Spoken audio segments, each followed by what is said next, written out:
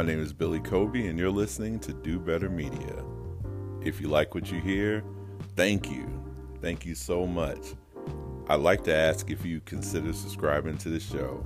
We're available on Spotify, Apple Podcasts, Google Podcasts, Amazon Music, Audible, and other podcast carriers. Please don't forget the hashtag when searching for Do Better Media on your favorite podcast carrier. Today's podcast episode is our first ever Do Better Media Midterm Election Preview. We're going to talk about the elections coming up across the country this upcoming Tuesday, November 8th, 2022. I'm sure you've seen a commercial or two, or 50, or 1,000 on TV, or have gotten some mailer, or gotten a text message. I've gotten a lot of text messages from candidates. It's just ridiculous. We here at Do Better Media would like to do our part by informing you on what is going to be on the ballot in a few of the states. A quick primer for Tuesday, so to say. And as always, thank you so much for listening to Do Better Media.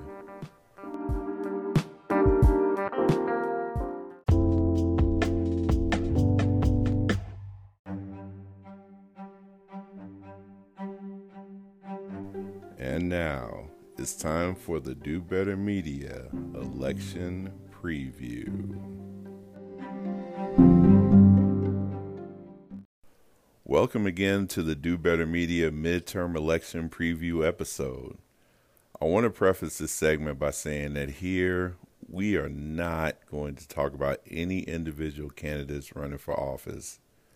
No individual candidate talk here. We're also not going to talk about the state of the U.S. Senate, the state of the House of Representatives, or any state executive, legislative, judicial, or cabinet elections. No individual politicians at all. We'll talk about mostly state ballot initiatives. Those are the things that are really going to have the biggest effect on you, the individual voter. So let's kick things off here and start in the state that I'm currently in, Nebraska. Nebraska has ballot initiative 432, which if passed will require voters to present a valid photo ID in order to vote. Valid photo ID examples include state-issued driver's license or a state-issued identification card or maybe a passport. This is exactly what it sounds like. It's a measure that discriminates against low-income and other marginalized groups. It's an example of an answer to a problem that does not exist. Here's the thing. In requiring photo ID to vote, if this is an honest measure, then the conversation has to go to free public transit. It has to go to free photo ID, free driver's license.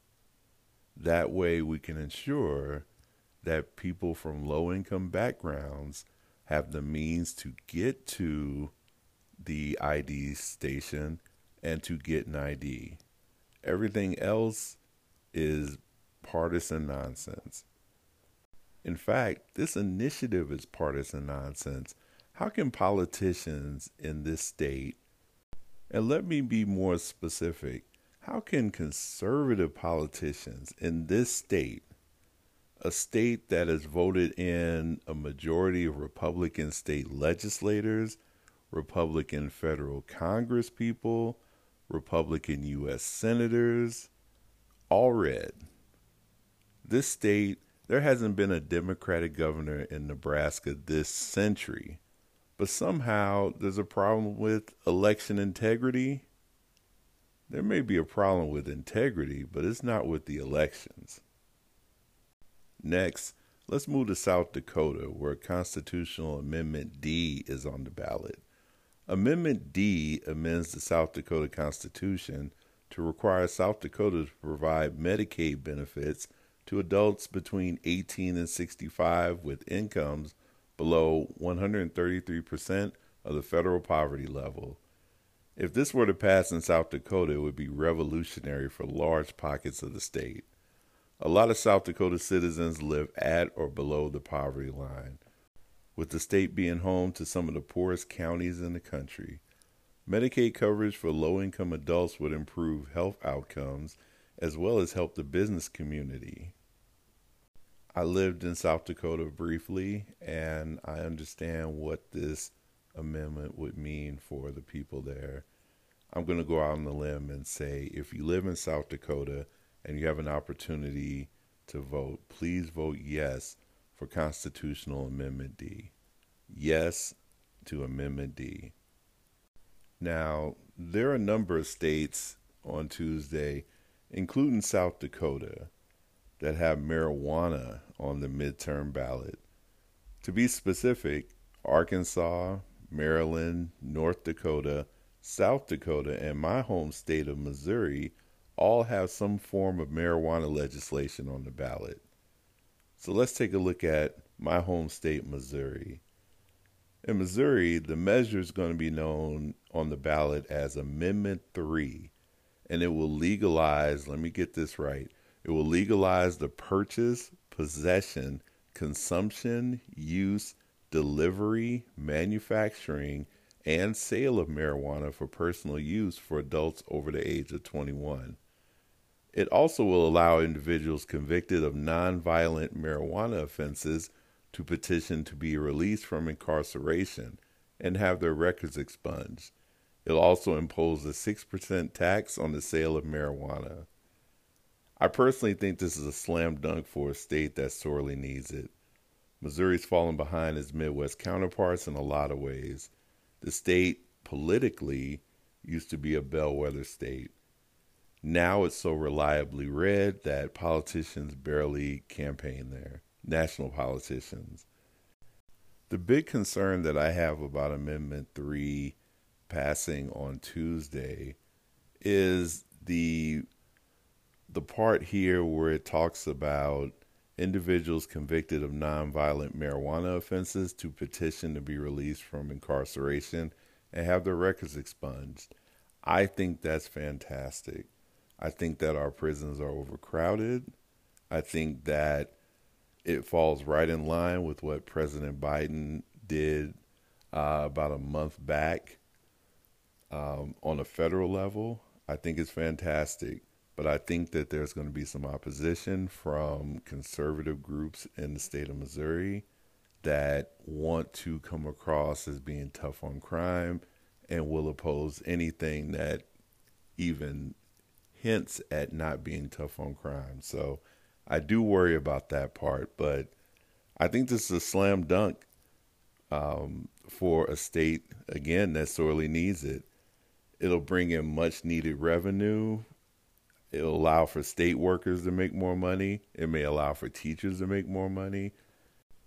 If Amendment 3 passes, it is an overwhelming win for the state of Missouri. So I'm going to say it right now. Please vote yes to Amendment 3 if you are in Missouri.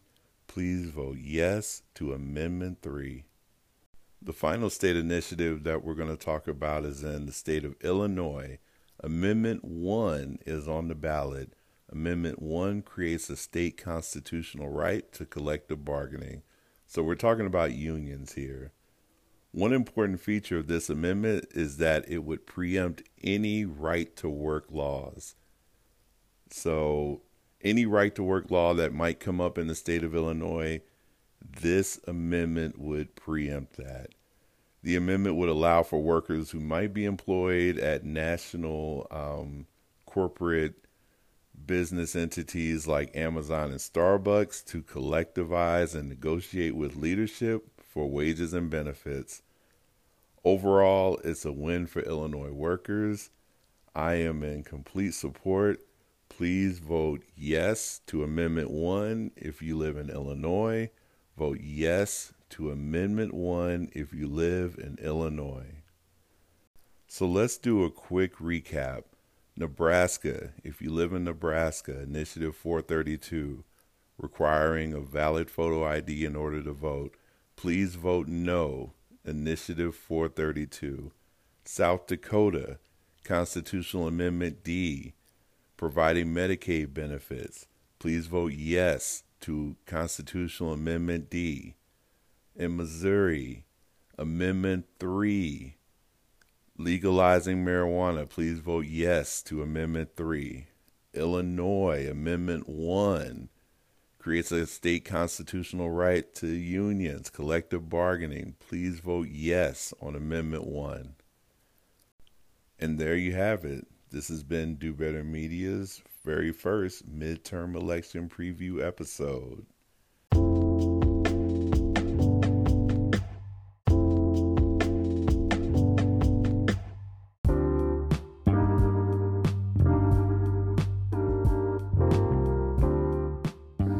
Once again, thank you for listening to Do Better Media. If you like what you heard, please subscribe to the show.